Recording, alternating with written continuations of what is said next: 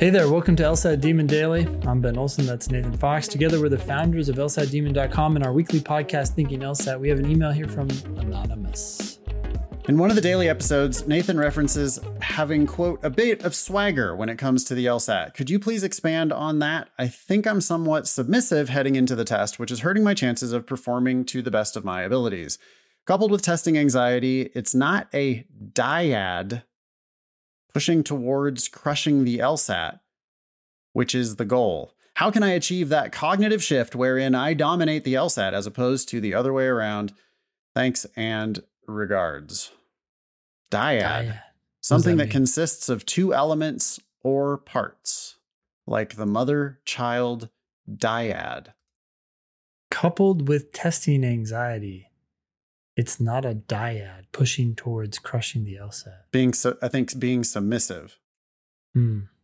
So being submissive toward the test, coupled with testing anxiety. Oh, creates so that dyad. The dyad. Yeah, got it. Those two things. Yeah, they're not pushing toward crushing the LSAT. That's true. Yeah. I think the most important way that you can put the LSAT in its place is by getting actually good at it. If you get good at the test, then you're gonna have swagger when you sit down to do the test. Like you'll be confident in your ability to figure it out. And that's the most important thing I think that we can teach is, practice figuring it out. Here's how you figure it out. When you drill, you're going to figure it out most of the time, right? The demon is trying to give you questions that let you figure it out 80% of the time. If you get too many of them right, then the demon starts feeding you harder questions so that you still sometimes struggle. That's how you improve. But you're learning how to just solve the questions and feel good about your answers. And when you get to that point where you realize, oh, I can get them right if I just take my time, then I think you're naturally going to start to have that swagger. Yeah, I think it helps to have realistic beliefs about the test. This is essentially, I think, what you're saying, Nathan, but realize that the test makes sense, that there are words on the page that have meaning, and they're not strange, they're not esoteric, they are common sense, rational meanings. And you can decipher them if you just focus on each sentence one at a time, pay attention to what's being said, and read the question, understand what they're asking of you, and then look for an answer that best answers that question. The test makes sense. We're not saying that as a gimmick. It's a test of logic and reasoning, and they've made it very logical, and you can understand it, and it can make sense on an intuitive way, not just some formal logic way. So if you realize that the test can make sense, it's a thing that you can master. When you say you are somewhat submissive heading into it, there's some hesitation or fear, but there's no reason you can't understand everything on this test, or at least 98% of it. And that's enough to get a very, very high LSAT score. Sure, there may be some random sentence that's just like, bleh, like, what is that? That doesn't make sense. But you can understand all of it.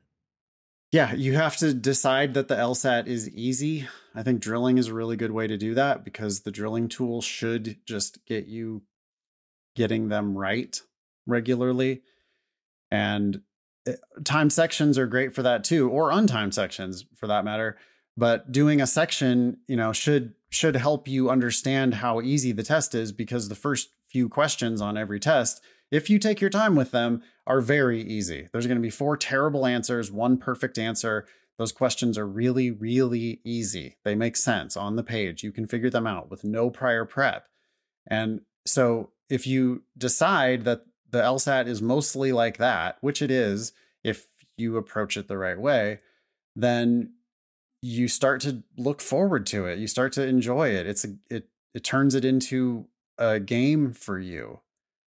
So knowing for a fact, not just as a gimmick, but as is it in fact true that the test is easy, that there are words on the page that you can make sense of and therefore own them, not be submissive to them, but also realize that right now, today, you don't have to finish, right? You can own, master, dominate, whatever you want, the first 5 questions or the first 10 questions. Do that. Yeah. And you're winning. That's all we care about. And tomorrow you can dominate the first 11. Yeah. Intentionally burn the first 20 seconds at the start of a timed section just to see what it feels like. Yep. That's what somebody with swagger would do, is to start the timer, but then not start. Because instead they wanted to take a couple deep breaths to center themselves before calmly, carefully answering the first question right. And then the second one. And then just confidently chewing through it. You know, the other part, you really get to see the swagger on predicting answers and dismissing wrong answers. When you really understand what you're doing on LSAT logical reasoning or reading comprehension, you're going to be predicting the answer to like half of those questions, at least roughly. You're going to have an idea what you're looking for. And knowing what you're looking for before they even ask you the question makes, that is swagger, and it's self-reinforcing. The more you do that, the better you're going to feel about your approach to the test. And then it also comes with dismissing wrong answer choices after 2 words, where you just read the beginning of that and you're like, I know what I'm looking for. This is not close to what I'm looking for. This is gone. And the more you can do that quickly, the more you're going to develop that confidence to be the boss of the test. Absolutely. I want to add one more thing, and that is to say that you're already good enough. Now, this is going to sound strange because you might have a low LSAT score, but you're already good enough in the sense that you can already answer and totally understand some questions. So again, let go of this thing of, I've got to be at this place now. No, you don't.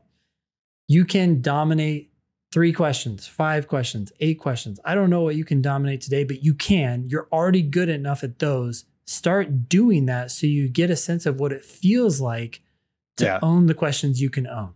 And then you'll just continue on that road.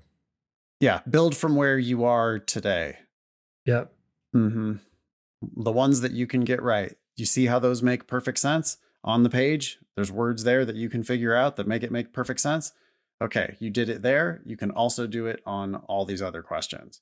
Yep. You just have to be careful with it. You just have to take your time with it. Thanks for writing in. Yeah. Email daily@lsatdemon.com if you'd like to ask us a question or share some LSAT or law school admissions news. Thanks for listening.